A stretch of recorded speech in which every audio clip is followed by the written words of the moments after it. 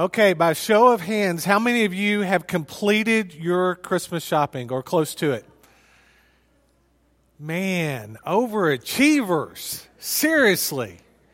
I will complete mine on December the 24th, if my family's lucky. This morning, we're beginning our new sermon series entitled The Light of Christmas. If you have your Bibles, turn with me to Isaiah chapter 9. We're going to be reading verses 1 through 7 together. Isaiah chapter 9. We'll be reading verses 1 through 7 together.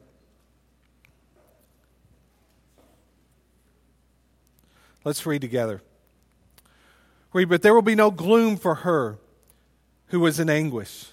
In the former time he brought into contempt the land of Zebulun and the land of Naphtali.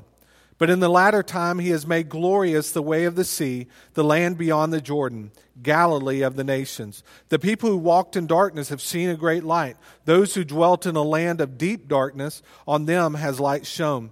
You have multiplied the nation. You have increased its joy. They rejoice before you as with joy at the harvest, as they are glad when they divide the spoil. For the yoke of his burden and the staff of it for his shoulder, the rod of his oppressor, you have broken as on the day of Midian. For every boot of the tramping warrior in battle, tumult, and every garment rolled in blood will be burned as fuel for the fire. For to us a child is born, to us a son is given, and the government shall be upon his shoulder. And his name shall be called Wonderful Counselor, Mighty God, Everlasting Father, Prince of Peace. Of the increase of his government and of peace there will be no end. On the throne of David and over his kingdom, to establish it and to uphold it with justice and with righteousness from this time forth and forevermore. The zeal of the Lord of hosts will do this. You and I, at the moment of our salvation, were given the light of Christ. And we have been called to let the light of Christ shine through us. We are the light of the world. Throughout the Bible, the theme of light and darkness are woven together. Beginning in the earliest pages of our Bible. In Genesis chapter 1 verse 2, we are introduced for the first time to light and darkness. We read, the earth was without void and darkness was over the face of the deep, and the Spirit of God was hovering over the face of the waters. The very first recorded spoken words of God occur one verse later. In Genesis chapter 1:3 we read, and God said, let there be light. And there was light. And God saw that the light was good, and God separated the light from the darkness. God called the light day, and the darkness he called night. And there was evening, and there was morning the first day. John, when describing Jesus, reaches back, and there's such a similar parallel with Genesis chapter 1 and John 1 through 5, we read, in the beginning was the Word, and the Word was with God, and the Word was God. He was in the beginning with God. All things were made through him, and without him was not anything made that was made. In him was life, and the life was the light of men. The light shines in the darkness, and the darkness has not overcome it. Jesus spoke of light in the Sermon on the Mount. In Matthew chapter 5, verse 14, Jesus declared, you are the light of the world. A city on a hill cannot be hidden. Paul, in 2 Corinthians 6:14, speaks of light. He says, do not be unequally yoked with unbelievers. For what partnership has righteousness with lawlessness, or what fellowship has light with darkness? He also wrote in Ephesians chapter 5, verse 8, for at one time you were darkness, but now you are light in the Lord. Walk as children of the light. Jesus said in John 8:12, I am the light of the world. Whoever follows me will not walk in darkness, but will have the light of life.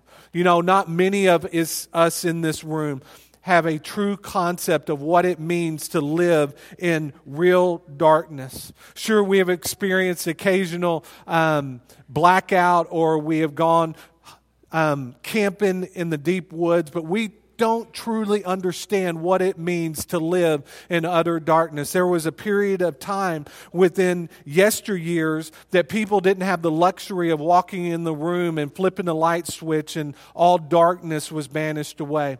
But when Jesus Christ came, what Jesus did is He flipped a light switch and darkness was banished wherever He went. As we walk through this sermon series together over the next few weeks, my prayer for each and every one of us in this room is that we appreciate the light of Christ more this Christmas than ever before. 2,000 years ago, the light of Christ burst into human history and came and dwelt among us. Let's celebrate the light of Christ this Christmas. Let's celebrate Jesus conquering darkness. Our message point this morning is this: light will always banish away darkness. Light will always banish away darkness. Point number one is this. Notice the darkness of the people. The darkness of the people. In verses 1 and 2, again we read, "But there will be no gloom for her who was in anguish.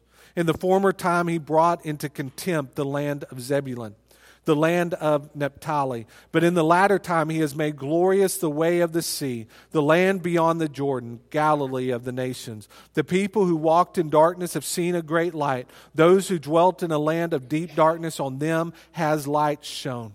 You know, Isaiah was the prophet of Judah during a very dark time in human history. The northern kingdom had already been carried away into exile into the land of Babylon. The land of Judah was a land that was full of idolatry. It was full of wickedness. It was full of great darkness. And it was just a matter of time before it too would be carried into the land of exile, into the land of Babylonian. It was rich with sin, is what the land of Israel was during this period of time. Isaiah, 700 years before the arrival of Jesus, wrote these words, or prophesied these words in Isaiah 8:22. He says, "And they will look to the earth, but behold distress and darkness, the gloom of anguish, and they will be thrust into thick darkness." You know, you and I live in a pretty dark period within human history. But it's nothing compared to the land when Isaiah prophesied, or even the land before Jesus arrived on this earth. The land that we live in, yes, is dark. Yes, there are atrocities that are occurring every single day. Atrocities against the church. Atrocities are being done toward the church, and even atrocities within the church. Christians are being imprisoned. They're being killed in certain parts of this world. Churches are being destroyed. They're being burned. Their families are being ripped apart. Dark things are happening to the church today and across our land.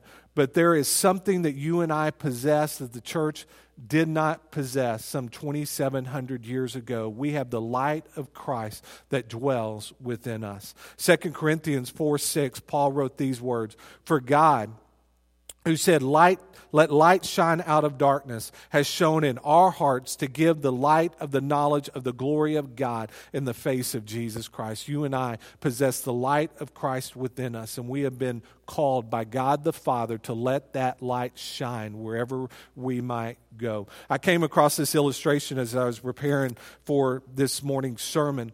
At the 1989 World Congress on Evangelism, there was a testimony shared by a Chinese Christian. And he shared this testimony of a period in his life where he was thrust into the deepest of dungeons within a Chinese prison. He lived in total darkness, and he was isolated from all other people, all other human contact. The work that he was given was this. He was required to go down into the sewage pipes within this Chinese prison, and his job was to clean out those sewage pipes. Oftentimes, the sewage would be up to his knees, and he would be cleaning those sewages, or those sewers. And within the stench, he shared within his testimony that he would sing this song. He would sing, "I come to the garden alone, where the dew is still on the roses, and the voice I hear falling on my ear, the Son of God discloses, and He walks with me, and He talks with me, and He tells me I am His own. And the joy we share as we tarry there, none other has ever known.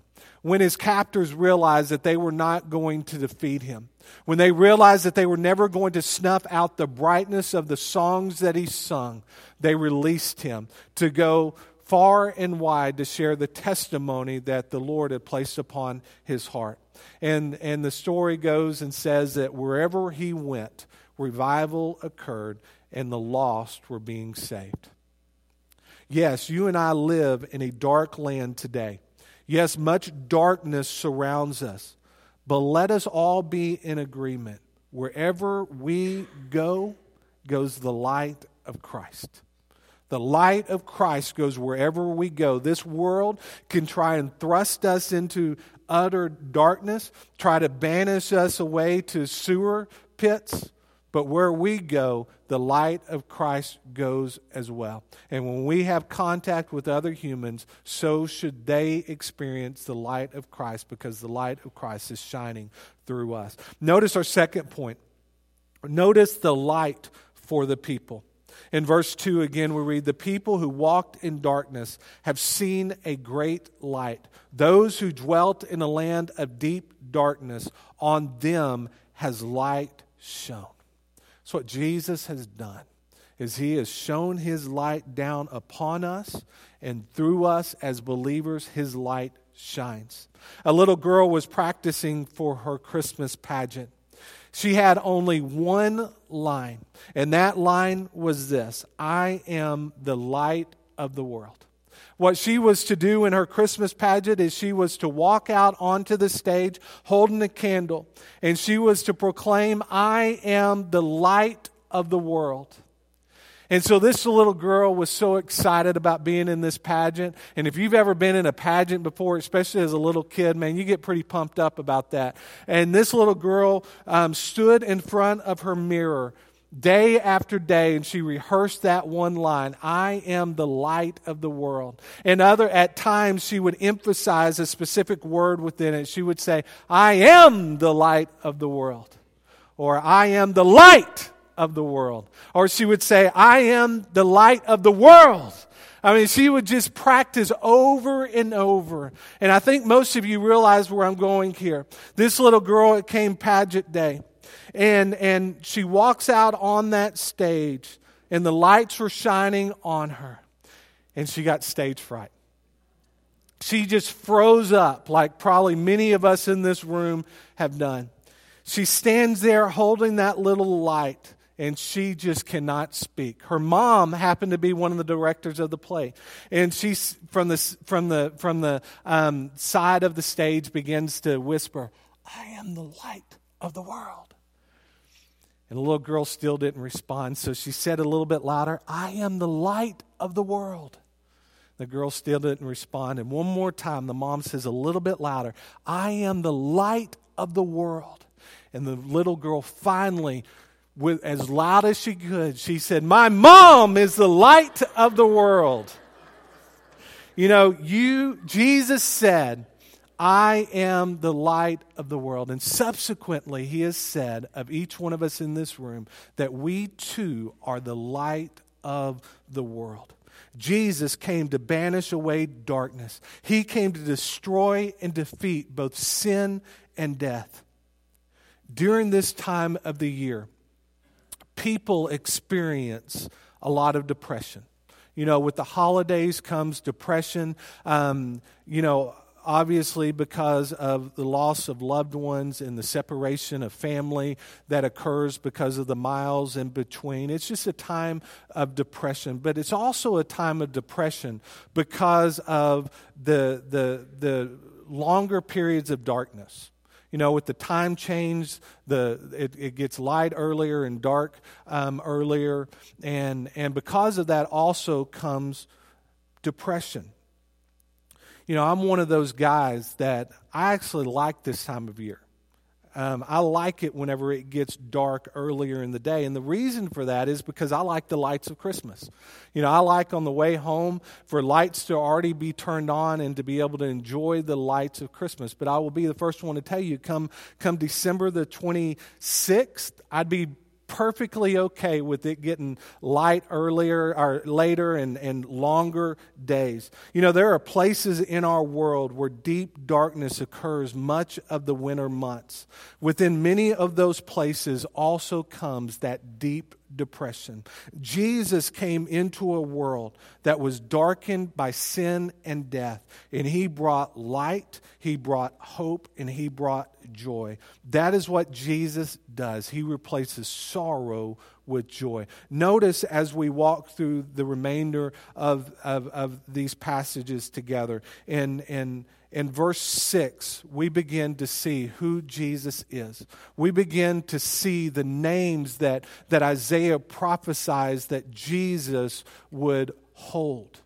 And the first one is this, that Jesus is Wonderful Counselor. In verse 6 we see, "For to us a child is born, to us a son is given, and the government shall be upon His shoulder, and His name shall be called Wonderful Counselor."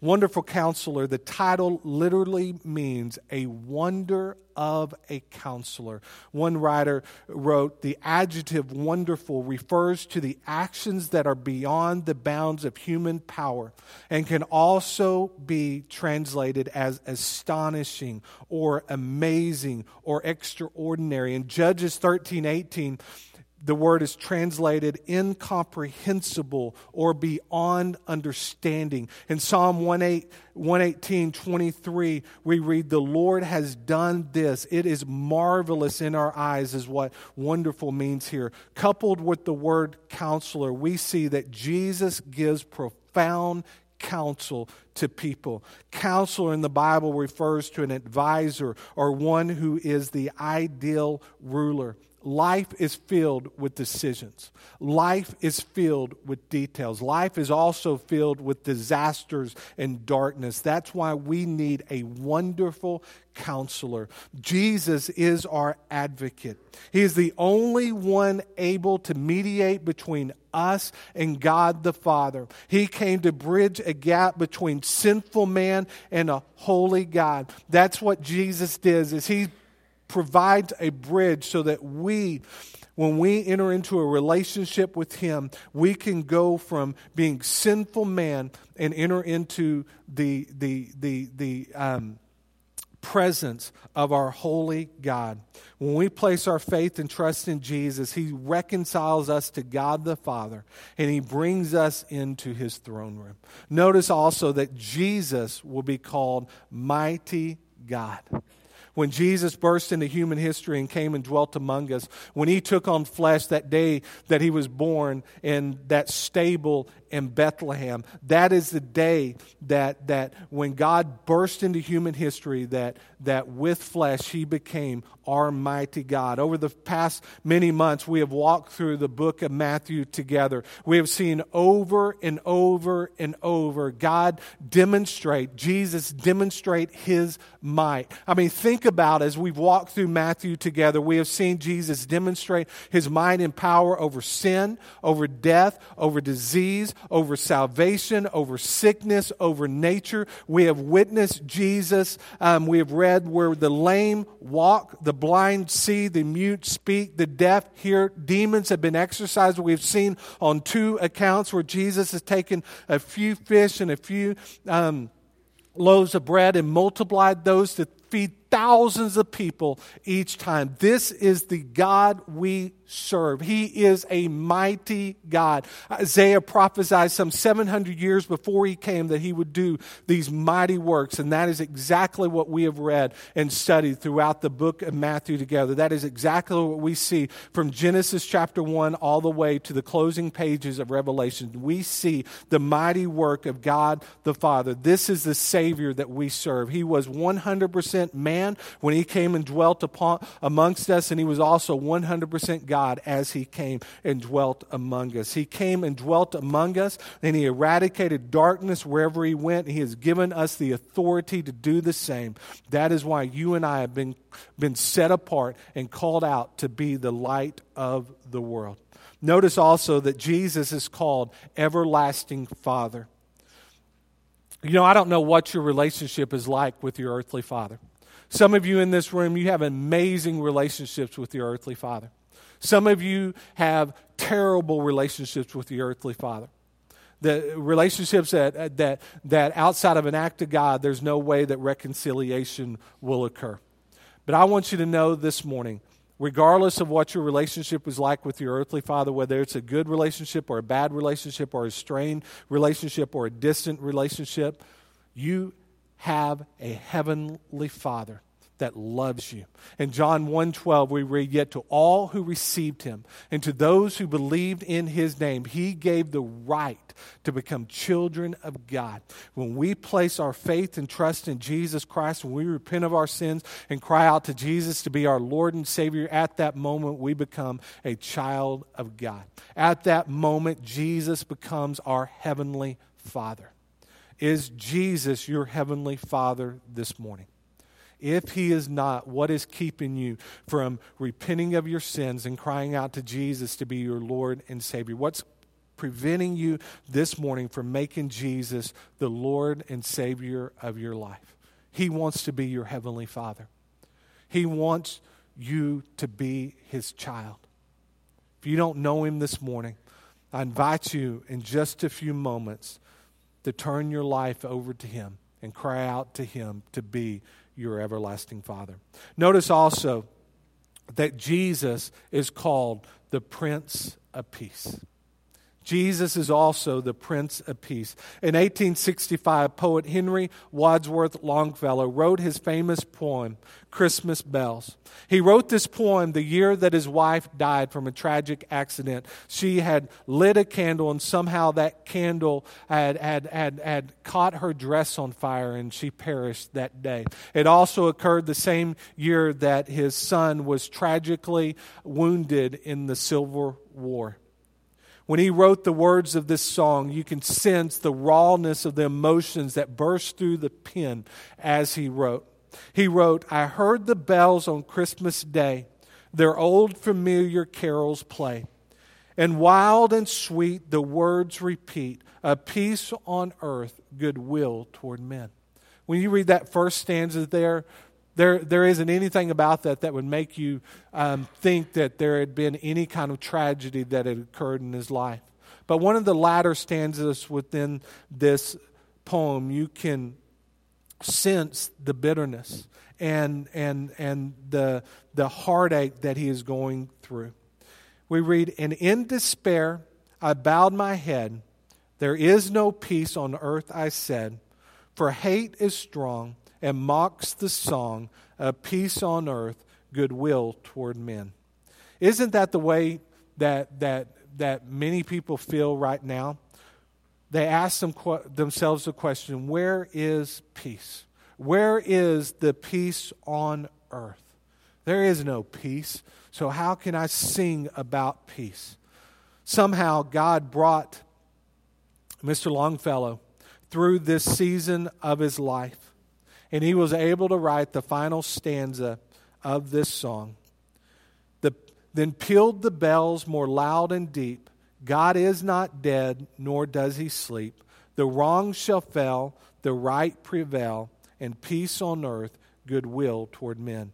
This peace on earth, goodwill toward men. God wasn't necessarily talking about peace between two people or two nations. He was talking about peace with him. Jesus is the Prince of Peace. And he provides the greatest peace any of us in this room could ever need. And that is peace with him. If you and I are not careful, we will go through life living unpeaceful lives. We will go through life at war within ourselves and at war with our fellow man. We will go through life with a chip on our shoulder, a bitterness toward those that have done us wrong. with Jesus, we are promised that peace will prevail. You know, I was talking with a friend this week. I met him for lunch. And we were talking about a season that he's going through in his life right now. There's much bitterness and heartache that he's experienced. And I shared with him a personal story with me where there was about 2 years of my life that I really lived with bitterness in my heart. And I strongly encouraged him not to go to that place where I lived. Don't live with bitterness, is what I told him. Don't be bitter. Be better. All of us can learn from those words. All of us can learn the importance of not being bitter people, but better people. If Jesus is the Lord of our lives, we have the Prince of Peace that dwells within us. And having the Prince of Peace dwell within us, we can know that we can live at peace with our fellow man. In closing this morning, notice our final point.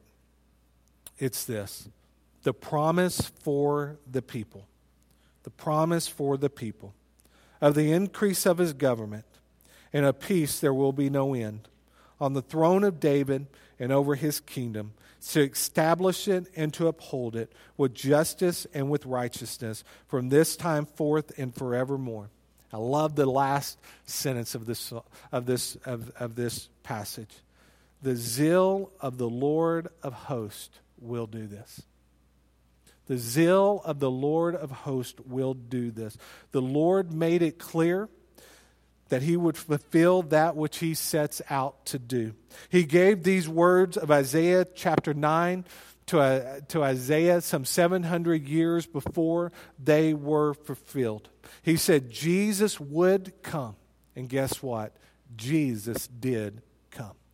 Jesus did come, and he provided a way for darkness to be eradicated from our lives. And when we place our faith in Jesus, that darkness that comes as a result of a sin-filled life, that darkness and that sin is eradicated. And when we read in the book of Psalms that Jesus will take our sin and he will remove it as far as the east is from the west, and he will remove it no more. Jesus will eradicate the darkness that dwells within us if we place our faith and trust in him. Isaiah said that Jesus would come, and Jesus did come. And we are also promised in God's word that Jesus will return. We are promised also that one day every single one of us in this room will stand before the judgment seat of Christ. And on that day, we will have to give an account for the things that we've done here on earth, whether good or bad. And in 2 Corinthians 5:10, we read of this. We read, "For we must all appear before the judgment seat of Christ, so that each one may receive what is due for what he has done in the body, whether good or bad, or good or evil." All of us will stand before Jesus one day. For those that have placed their faith and trust in Jesus Christ, our reward will be eternal life. Our reward will be eternally, we will get to dwell with Jesus Christ in heaven. For those that do not know Jesus, they will hear words such as, "Depart from me, for I never knew you." And you will be cast, or they will be cast into utter darkness for all of eternity. If you are here this morning and you do not have a relationship with Jesus Christ, I want to invite you today to make the greatest decision that you could ever make, and that is to place your trust and faith in Jesus Christ. That is to repent of your sin and experience the light of Christ. The light of Christ. When we repent of our sins and place our faith and trust in him, the light of Christ comes and dwells within us. So if the light of Christ does not dwell in you today, what is keeping you from surrendering your life to Jesus Christ? What is keeping you from repenting of your sins this day? The Lord of hosts did defeat darkness. We know that. And he has provided within us a way also to defeat darkness, internally as well as externally, as we go into the dark places of this world and let the light of Christ shine through us. Let's be light bearers this Christmas. Let's let the light of Christ shine through in everything that we do over the course of this Christmas season. And it doesn't stop on December the 25th. It goes on December 26th, 27th, 28th, 365 days a year. The light of Christ that dwells within us as believers is to shine from us as well and illuminate wherever we go, so that those that still live in darkness can be brought into the light when they repent of their sins and place their faith and trust in Jesus Christ. If you're here this morning and you do not have a relationship with Jesus Christ, in just a moment we're going to have a time of invitation. We're going to stand together. Our worship team is going to sing. And as they sing, I'm going to be standing here at the front. If you don't know Jesus, I want to invite you to come this morning. If you're here this morning and you've been visiting this church for a while and the Lord is leading you to come and make Friendship your home, we invite you to come today and make Friendship Baptist Church your church home. Let's stand together and let's pray together. Father God, we come before you now. Lord Jesus, just thanking you for the promises that we read in your word. Father, we thank you for Isaiah chapter 9. We thank you for all of the verses, Father, but we thank you for verse 7 when we read, the Lord of hosts, the zeal of the Lord of hosts will do this. Isaiah made it clear to everyone that opened up the scroll of Isaiah, from the moment it was penned up until the moment of your arrival, that you would come. And you did come. And you burst into human history. And you provided a way, Lord Jesus, for all of us to enter into a relationship with you.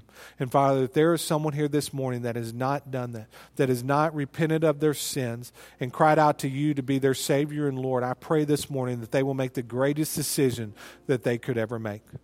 Father, there may be some here this morning that's been visiting this church for a while. And Lord, and today is the day that you're leading them to make this their church home. And Father, if that be the case, we want to celebrate with their decision. Father, just move now during this time of invitation. For it's in the name of Jesus we pray. Amen.